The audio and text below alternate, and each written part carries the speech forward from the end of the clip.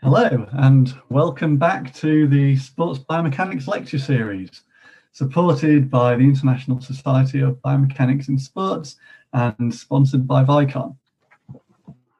For the second part of today's hat trick of lectures, we're joined by a special guest.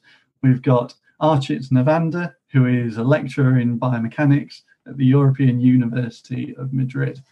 Archit's going to take us through a brief overview of hamstring injuries in soccer and some of the research relating to that, and hopefully focus a little more on some of the applied research and implications of that literature. So thank you very much for joining us, Archit, and over to you. Thank you, Stuart. It's a pleasure to be part of this great initiative organized by yourself and supported by the ISBS and Vicon in particular. And before I start, I hope those of you watching at home are safe, are doing fine in these difficult times, and sorry your family members and your close ones. Here in Spain, the situation isn't the best, but hopefully we'll come through this stronger and better. So today what I'm going to be talking about is simple biomechanics behind hamstring injuries in football, in soccer or football, whatever you may call that. My talk is going to be very basic. It's focused on, I'm trying to be as simple as possible, trying to explain simple biomechanical concepts to somebody who may not perhaps have a background in biomechanics. But then again, feel free to get in touch with me. You have my contact details there. And I'd be more than happy to help and talk about other research that we've been doing. So you look at this, you say, this is a guy, he's got a weird name. What's he doing in Madrid? So I'm not a Spanish citizen. I'm from India. And that's where, like I said, the journey begins. I had not heard of biomechanics about 12 years ago. What I heard was I remember watching a documentary done by researchers in Western Australia about cricket, bowling, when I was back in university in India. And I got an opportunity to come to Spain for an internship. And I said, let me go try it. And obviously I love football. And that convinced me that once I finished my engineering degree to come and study my master's, my PhD, my postdoc in Spain from 2011 onwards. And right now I'm working as a lecturer, enjoying the prof life. And I've been working in this area of hamstring injuries in soccer, been trying to research in this area since 2012. But I want to make it very, very clear that I'm not an expert in this because I'm still learning. And every day I learn something new or learn something which might be contradictory to what we have learned earlier. So if one were to just search for hamstring injury, the word hamstring injury on PubMed, you'd come up with about 3,000 records. I think it's very difficult to read about 300 studies every year. That's the number that those are showing in the graphs. Specifically in soccer or football, it's a hot topic. You talk about 482 articles which have already been published on PubMed. There are a lot of articles which aren't on PubMed, but again, which have gone through peer review. There are 32 reviews specifically, again, looking at PubMed data on hamstring injury in football or soccer when you search for these things. So one were to ask, where do we start with so much information? You might be, what do I do? Where can I start? I'm interested in this. This is a hot topic. I want to know what can I do to understand hamstring injuries. Or I have an athlete that has a hamstring injury. Where do I start? How do I go about looking for a rehabilitation program? So a good source probably would be to look at the cause, an integral model of the cause of injury. So this is a model developed by researchers by a couple of Nordic researchers who are this paper is really well explained. So just to simple things down, you have an athlete who's participating regularly due to his certain internal characteristics, his age, his anthropometry, his history,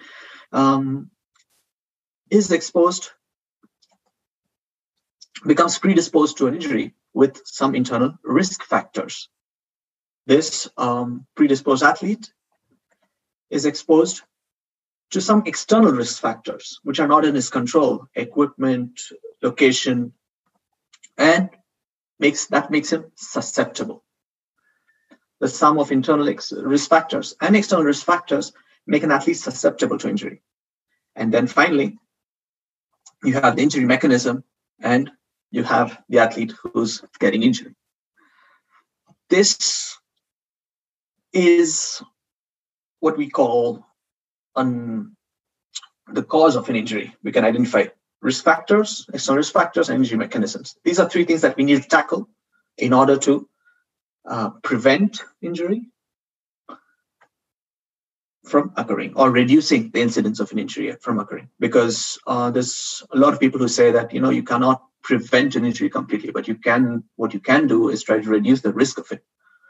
So talking about injuries in football, football and soccer is basically a very injury-prone sport. On an average, in Spain, this data from Spain, you talk about 81 injuries per team per season. A single injury, on an average, can vary from a couple of days off, a single day off, to about 6 months or 8 months off. But an average would say about 11 to 12 days. So it causes a loss of playing time and a loss of money as well. Apart from the loss of resources, we can especially look at non-contact injuries, of which almost 50% of non-contact injuries are muscle injuries.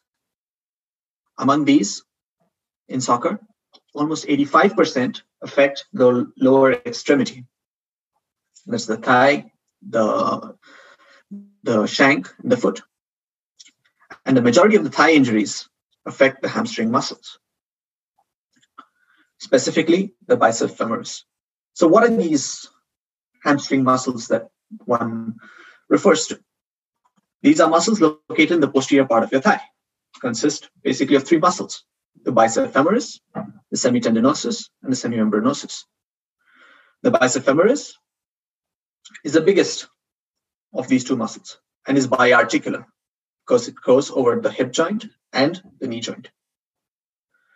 The main functions of these muscles are to flex the knee, help in the extension of the hip along with the gluteus maximus.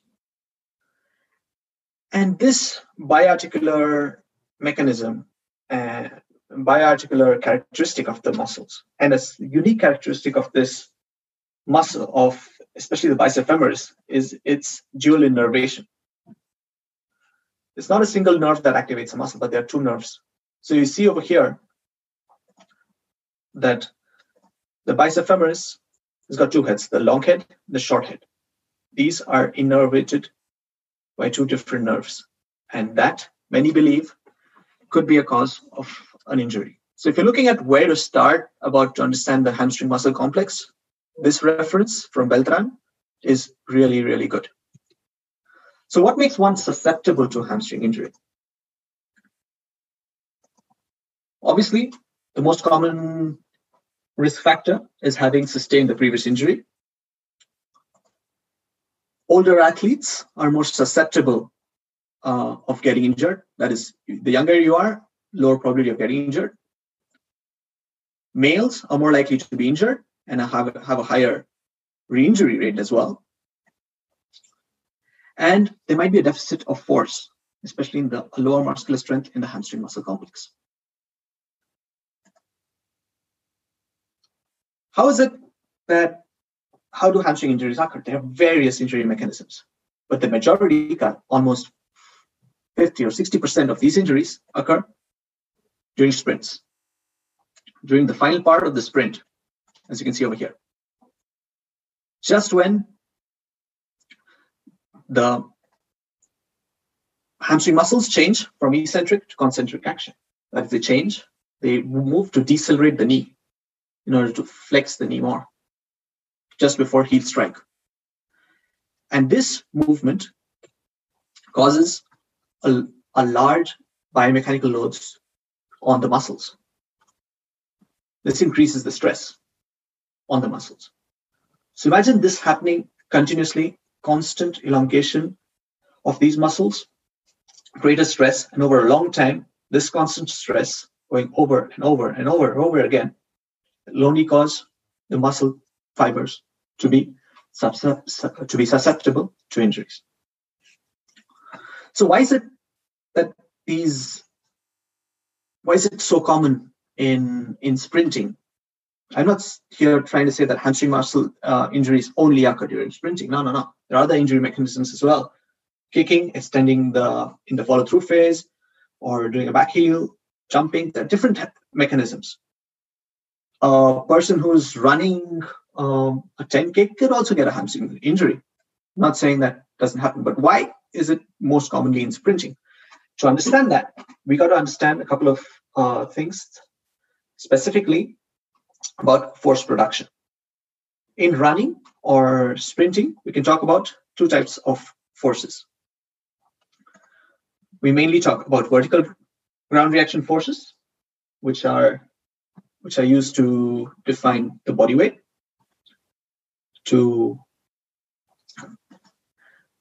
and to generate movement, generate flight, or horizontal reaction forces.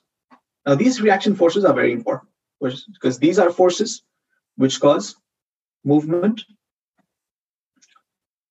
in the anterior posterior direction, that is in the movement direction. There's a braking force and there's a propulsive force. So at lower velocities, these forces are mainly accounted for by activities of the lower limb. Basically, muscles such as the tibialis anterioris and the calf muscles, the gastrocnemius and the soleus. This is fine when I have sufficient ground contact time, because I have the Achilles tendon working some sort of, to put things very, very simply, working like a spring, absorbing and compressing and expanding, giving away the forces. But at higher velocities, when I sprint, the ground contact times reduce. I spend more time in air than contacting on the ground. So what happens? To do that, I need to be able to generate a lot of forces. I need to be able to generate a lot of forces as my speed increases. So as the speed increases, not only do my braking forces increase, but also my propulsive forces. So if I were to look at an evolution of how stride length and stride frequency change when it comes to running, walking, jogging, running, and sprinting, we see that initially we see large increases in the stride length. But if you were to look at stride frequency, is not so much. However, at higher velocities, when you go above 7 meters per second, that's about 23 kilometers per hour, to about almost 30 kilometers per hour, about 30 kilometers per hour,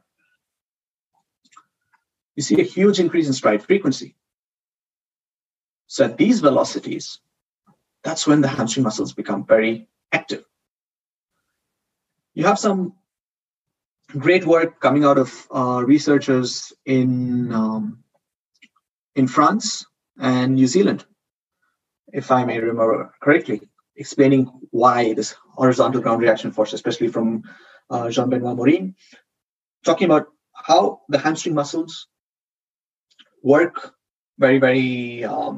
work a lot to generate these forces at these velocities to produce horizontal force. So if one were to look at EMG activation of the hamstring muscles, basically the bicep femoris and the semitendinosus, As the speed increases, so does the activation.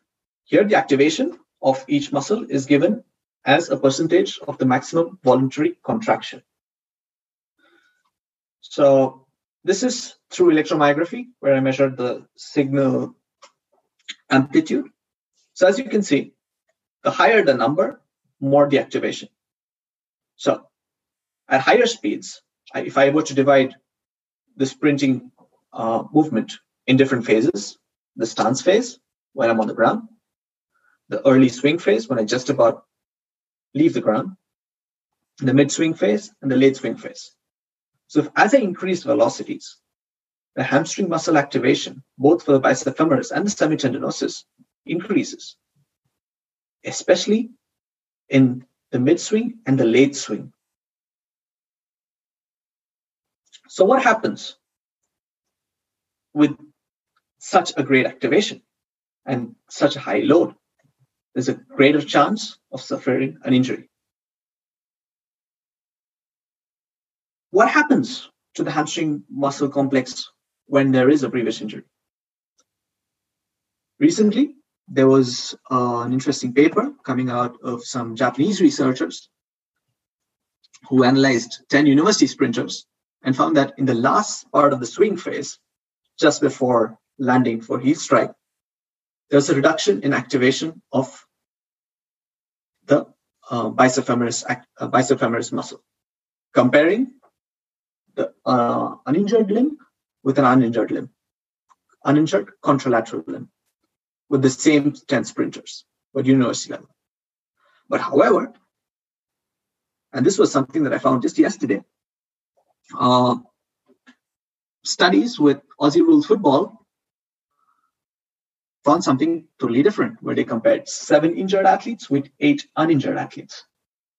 And what they found was that what you see, athletes with a previous hamstring injury who have recovered from previous hamstring injury in orange, and those without a previous hamstring injury in black had similar muscle activation patterns.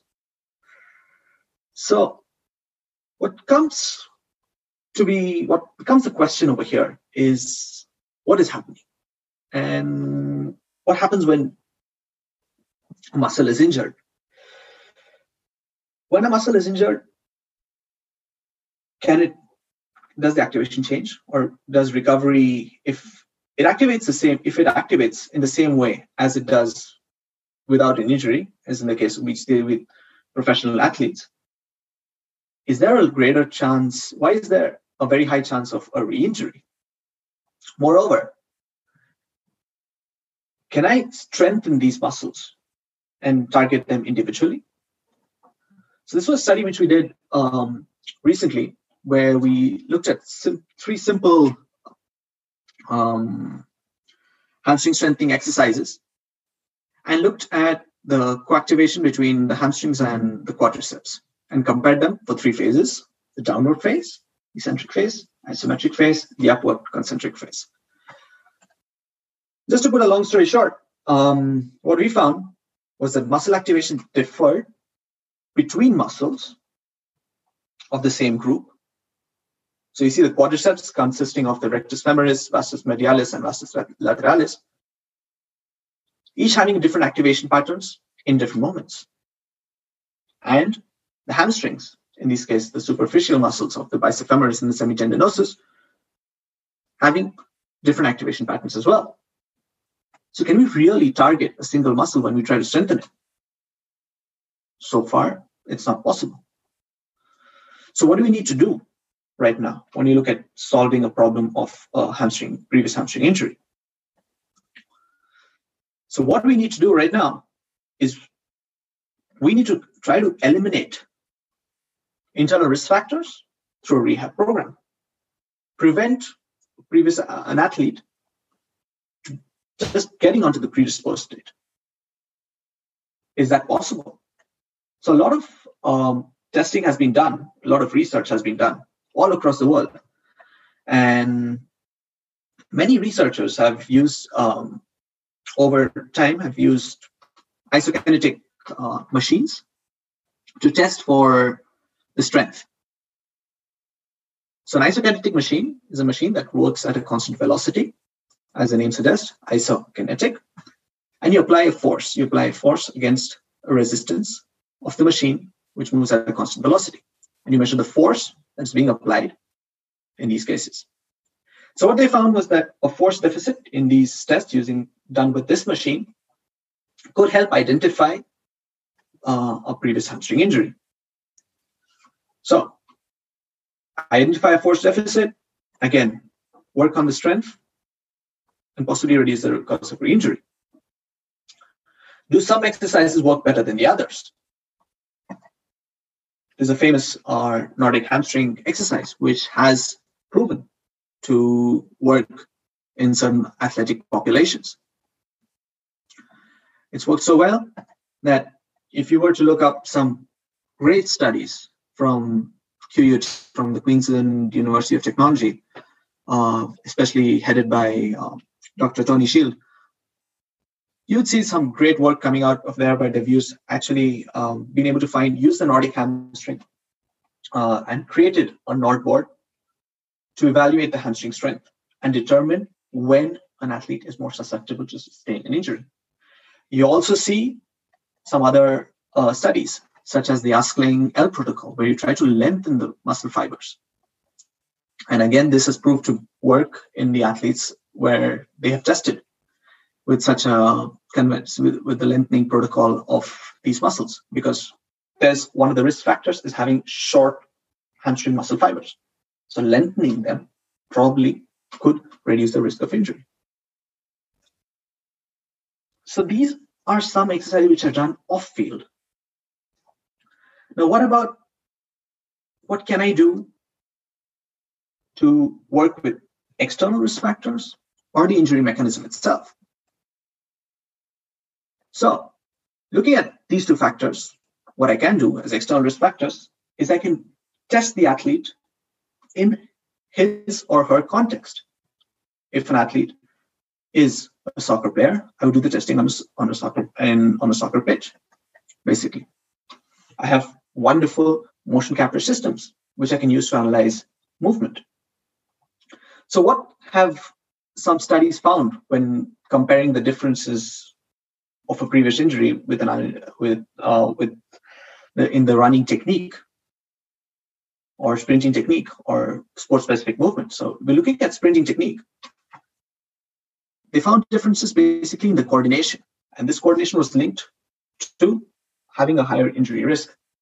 A coordination with a greater trunk lean in the case of having sustained a previous hamstring injury, compared to athletes who do not have a previous hamstring injury. It's a very good study by Schurmans in Gait and Posture, which I really suggest that you should read. For my PhD thesis, I studied the kicking and found something similar. And the coordination was what was the most effective when comparing a previously injured subject to an uninjured subject. So keeping this in mind, can we create a model to prevent, not just to reduce the risk of injuries, but actually just eliminate having an athlete predisposed or being susceptible to the program? And one more thing to keep in mind over here is that an athlete, especially a high-performing athlete, needs to come back and continue to perform at a high level. Let me give you an example. If a player is scoring, let's say in soccer, he's scoring a goal every 2 games, I need that player to continue to come back and score a goal every 2 games, because that's what's going to define success for me. So my rehab program now becomes a rehab and reconditioning program. So keeping this in mind, and keeping the previous studies that we have found, some brilliant studies, and you have, like I said, you have a lot of studies to look into and some great evidence, scientific evidence, which tell you what works and what could work, rather. comes the question is, can we prepare a rehab and reconditioning programs specific to professional soccer players, which make sure that the athlete comes back for sure, stronger, comes back and performs at a very high level, and has a reduced risk of re-injury. So this was a problem planted by a colleague of mine for his PhD thesis. And he's a colleague who works in a professional soccer team. And what he did was he prepared an on-field rehabilitation program, on-field rehab and reconditioning program. The program, just to put it in brief, and this paper is down the links, and you have an open access. It's open access, so you can check the exercises or whatever. And it starts with an indoor movement where you have a lot of controlled movements, and moves on to an on-field reconditioning program. So it's indoor is used mainly for strengthening, control movements, get the confidence of the player back, move on to on-field reconditioning, so that he's not only gaining strength, but also performing at a high level. How do we know this player is performing at a very high level? Because all these training methods are being controlled with GPS data. We have technology in professional soccer today. There is technology what one can use to control and monitor progress. So this model was sent out to experts around the world who were working with professional athletes, professional soccer players. And basically they said, yeah, the plan sounds good, and let's see if it works. So they validated it. It was validated by experts because it focused on not just strengthening the athlete, but also helping him or her make decisions, and prepare the athlete for possible injury mechanisms, making him or her strong to be prepared for the eventuality when such an injury mechanism could affront itself, and the athlete can go through unscathed. So did the model work? It's validated, but it worked. So over 3 seasons, he followed 19 professional players who had suffered a hamstring injury, specifically a grade 2 hamstring injury, which the layoff is about 24 days, about 3 weeks.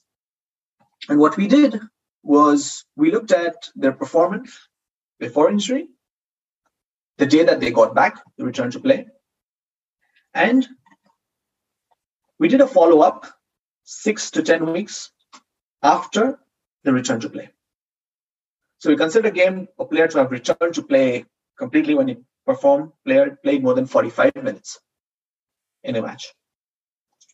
And the second game was played within 10 weeks. Now you got to understand, in soccer, a lot of times the scheduling is not in your hands. You don't decide when a player is returning to play, because a person might be ready to play and it's in preseason. There are no matches. Or the player might be ready to play and he's not selected by a coach, or there's an international break. So the return to play data is not really in the hands of the staff. This is determined by a lot of other factors. So what did we find when we applied this program? The return to play took more or less the same time, in 3 weeks, about 22 days. But what we did find over here was their performance, especially at higher velocities, improved. So if I were to look at, I know that here there are a lot of speeds and lot of graphs over here. So let me try and explain them. So these are distances run at high intensities, very high intensities, and these are elite sprints above 25 kilometers per hour. Each data point represents the distance run per minute in the game before an injury, at return to play, and at the second competition time. So we have at lower intent or at high intensities, not so bad. The distance they ran stayed more or less the same, improved a little bit. But where we did see it was players were able to cover more distances at higher intensities. One good way of seeing that is looking at the work to rest ratio. The work to rest ratio is basically a ratio of the distance run to the distance walked. This is the distance run above 6.4 kilometers per hour to the distance run below 6.4 kilometers per hour. So you see that more or less it has stayed the same. But what has increased is their intensity performance. And the players are performing as good as they were earlier, if not better. And there was no cause of re-injury. So with this model, what you've seen is over 3 seasons. Obviously, this wasn't done overnight. You don't have 19 injuries in one season. And these were data from 2 clubs, so not just one club. So that is something that has to be kept in mind. We have been able to prepare the athlete to come back to play. And one more thing that I forgot to mention was that the athlete didn't suffer a re-injury in the 8 months in the follow-up that we did. 8 months after having sustained an injury. So an athlete is more prone to having a re-injury within 1 or 2 months in the case of hamstring injury. So we did a follow-up for 8 months. And in 8 months, there was no re-injury. But now the question comes in is, can we shorten these timelines? Instead of 3 weeks, can we reduce it to 2 weeks? So this is something that was just accepted like yesterday or 2 days back, is a case study with 2 players, and where the return to play was done where the player returned to play within 2 weeks and missed only a single competitive game. Not just that we reduced the time loss, but the performance of the player was sustained. Now, all this sounds beautiful, sounds great when it is done in practice. And these are results that we have got. But there's one thing that one has to keep in mind. I'm just going to show you a video so that you can understand this concept a little better. So this video, I'm sure some of you have seen this, is a mother trying to explain how to jump head straight into the pool to her 2 kids. Don't push him. I'll keep my hands up for you, okay? Let mommy go. 2, 3. Feet left. Go ahead, Win. Okay, now Winston goes and you wink. Go ahead, Deke. Oh, shit. So basically what I want to say over here is that I may have the same rehab technique as a professional, but I got to know my audience. I got to know who I'm treating over here. I can't treat the same person. I can't apply the same program to everybody, and that's not going to work. I need to understand the characteristics of the person that I'm treating. So if you are a biomechanist, how could one help in the rehab and reconditioning of a professional athlete? What is your role as one could go into? One, you could identify risk factors. That's the first thing that you could do, specific to the sport. Identify the demands of the sport. Look up research. Because I'm sure that how innovative your idea, there are other people simultaneously equally talented, if not better, already working on it. What of that research can you adapt? What can you accept? What can't you accept? For example, there's research which shows that the Nordic hamstring protocol worked brilliantly. But for some reason or the other, coaches and players are reluctant to implement that program. So you need to do something that they accept to do. It's very difficult to convince people when you're working as a professional athlete and you're just a biomechanist. Make sure you monitor progress and always look to improve. So these 6 points, I think, are very important that one can keep in mind when you're looking at improving the rehab and reconditioning for not just for a hamstring injury, but for any other injury that you're looking at. And for those of you who are just about starting off or in the middle of your research program, doing your PhDs, doing your masters, or thinking about doing a master's, thinking about doing a PhD, think about learning more in this field, I would say just dare to dream. And you never know when the opportunity would come knocking at the door. Be prepared for that. I've had the chance to work with professional athletes at the elite level. But like I said, I've also had a lot of times when I didn't have that opportunity. But at the same time, make sure that you make the most of the time that you have at your hands. Don't be taken aback by rejections. You get a lot of rejections. I remember my first article was published after being rejected, I think 8 or 9 times. And my first project as a lead investigator was accepted after, again, 12 project applications. So you need to persevere. But at the same time, one of the most important things that I've learned in these times is don't forget to have fun. Make sure you make the most of it, especially given the times that we are in. Enjoy your time with your family, with your friends, and with your colleagues as well. So I just want to say a big thank you to all my fellow researchers, to the athletes who have participated, in particular my colleagues at the Universidad Europea and my previous university, the Technical University of Madrid. And stay safe. I'm here. I'll be more than willing to get in touch with you. So feel free to send me a question or write me by email or by Twitter or Instagram. And I'll be more than happy to answer your questions as to the best of my knowledge. Okay. So that's my talk. Thank you very much. And over to Stuart. Thanks, Archit. That was great. I really enjoyed it.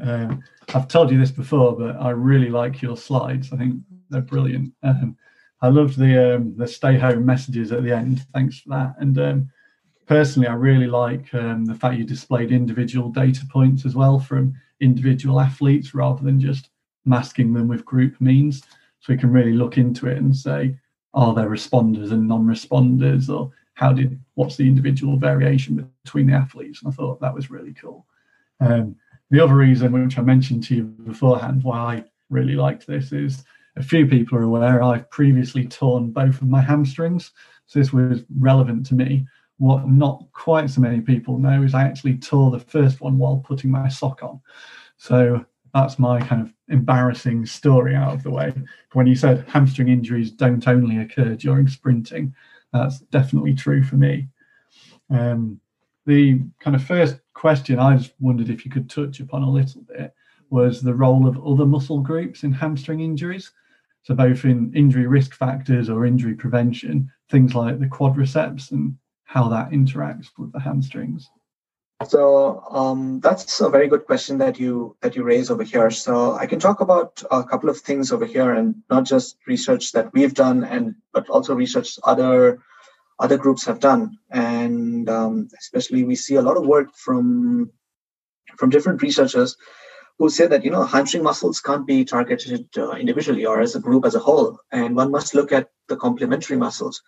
What we found in kicking, at least what I found from my thesis, was that there are phases. If I were to divide the kicking in different phases, probably you'll see that in Megan's lecture a little later on. There is first the backswing phase where the hip extends and the knee flexes. Then there's the leg cocking phase where I have the hip beginning to flex while the knee continues to flex. Then I have the leg acceleration. As the hip flexes, then the knee extends, and the follow-through phase is after the kick, where the hip continues to flex, the knee extends for some time, and then begins to flex again. So the first phase of the backswing, where the hip extends and the knees flex, is very important, because that's where the hamstrings are really, really active. That's their role: extension of the hip and flexion of the knee. Now, in the second phase, you have the knee flexing and the hip flexing at the same time, the leg cocking phase. That phase is very, very important. So we found a lot of coordination differences there in that phase. And over here, that would play an important role, would be the role not just of the hip flexors, but also of the hip extensors, especially the gluteus maximus, in its role as the prime extensor of the hip, and the iliopsoas muscle and the quadriceps muscles for the flexion of the hip. So these muscle groups were something that we tried to target in Sergio's thesis, what he tried to target in his rehab work. So that's what's helped the rehab program, in our opinion, is that we looked not just at targeting hamstring muscles, but also looking at the surrounding muscles. Especially what we found to be very crucial was to be the hip extension work that we did. The first movements that a player starts to do was controlled movements controlled lateral movements. And when the player is pain-free and is able to move in the sagittal plane, then we look at hip extension mainly. But initially you avoid simultaneous hip and knee flexion, and then you slowly, as you progress, you bring that into the equation. I hope that answers your question. Yeah, that's brilliant. Thank you. But that, speaking about different muscle groups and their interaction, leads me on quite nicely to a question we've got on YouTube from Supriya Shah, and apologies if I've pronounced that wrongly again. But they've asked specifically to do with isokinetic testing. I'm not sure how familiar you are with kind of dynamometry and isokinetic testing. A little bit.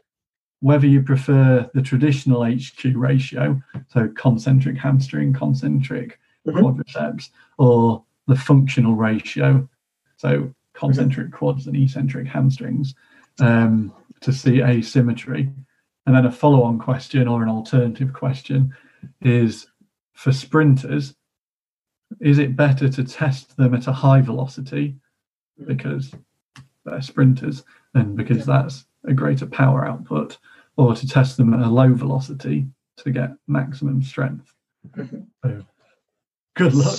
Yeah, it's a good question from Supriya. Talking about isokinetic testing and what sort of ratio would work. Obviously, if you were to read literature, it would say do the functional ratio. That's better. And here, there's a big, I would say, a big problem, if I may say so, or a big question that might come up, is the athlete's willingness to participate in the test. Because when a person participates in the isokinetic testing, he has his quads and his hamstrings quite loaded, especially when you test at lower velocities. At lower velocities, you require a lot of strength, and that takes out a lot of strength, a lot of movement, because you have restricted movement for an athlete. And that would make it very difficult for the player to participate. So from personal experience, I did do isokinetic testing twice. Once when I was working for my master's thesis with a semi-professional club in Madrid. And what happened was they lost, they couldn't train for one day after doing the testing, but didn't have. So I wanted to do a follow-up testing, regular testing with them. And the coach said, no way, my players are very tired after doing this testing. We're not doing this testing again. And when I was working with a professional club, this testing was done only in preseason with injured athletes. So the problem with low velocity testing is that you'd see a lot of forces, a lot of strength. You could see the maximum power development, the maximum torque that can be developed by these in these movements. But then again, at what's your trade-off? What's your trade-off?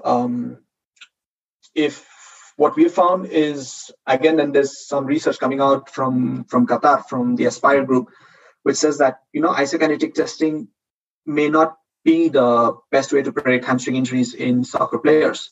And they've tested like about 200 or 300 players. So that's some very good research from Nick van der Horst and the Aspire group in Qatar, which has some interesting data. So what we have done is, we are lucky over here in Madrid, or the two places where I've worked, is we've looked at the hamstring strength in using EMG. EMG, and it's not invasive. It doesn't hurt the player as such. These are regular strength exercises that a player does. So that could work as an alternative. But is it going to predict injuries? I think injury prediction is something that's very, very difficult to determine, to ascertain, in my opinion, because you never know. Because you might say, we do this works brilliantly, I got the solution for let's say XYZ illness, XYZ thing, and then the very next day you have 3 hamstring muscle tears. That's happened. I've seen that face to face, and that's how it is, unfortunately. Hope that answers your question. Yeah, thank you. I think on that, it's really important for us to remember that EMG doesn't measure muscle force, but I think getting a holistic view and adding everything in, adding in the muscle activation patterns as well as isokinetic testing and HQ ratios, obviously gives that extra component that could be an extra little layer to the picture.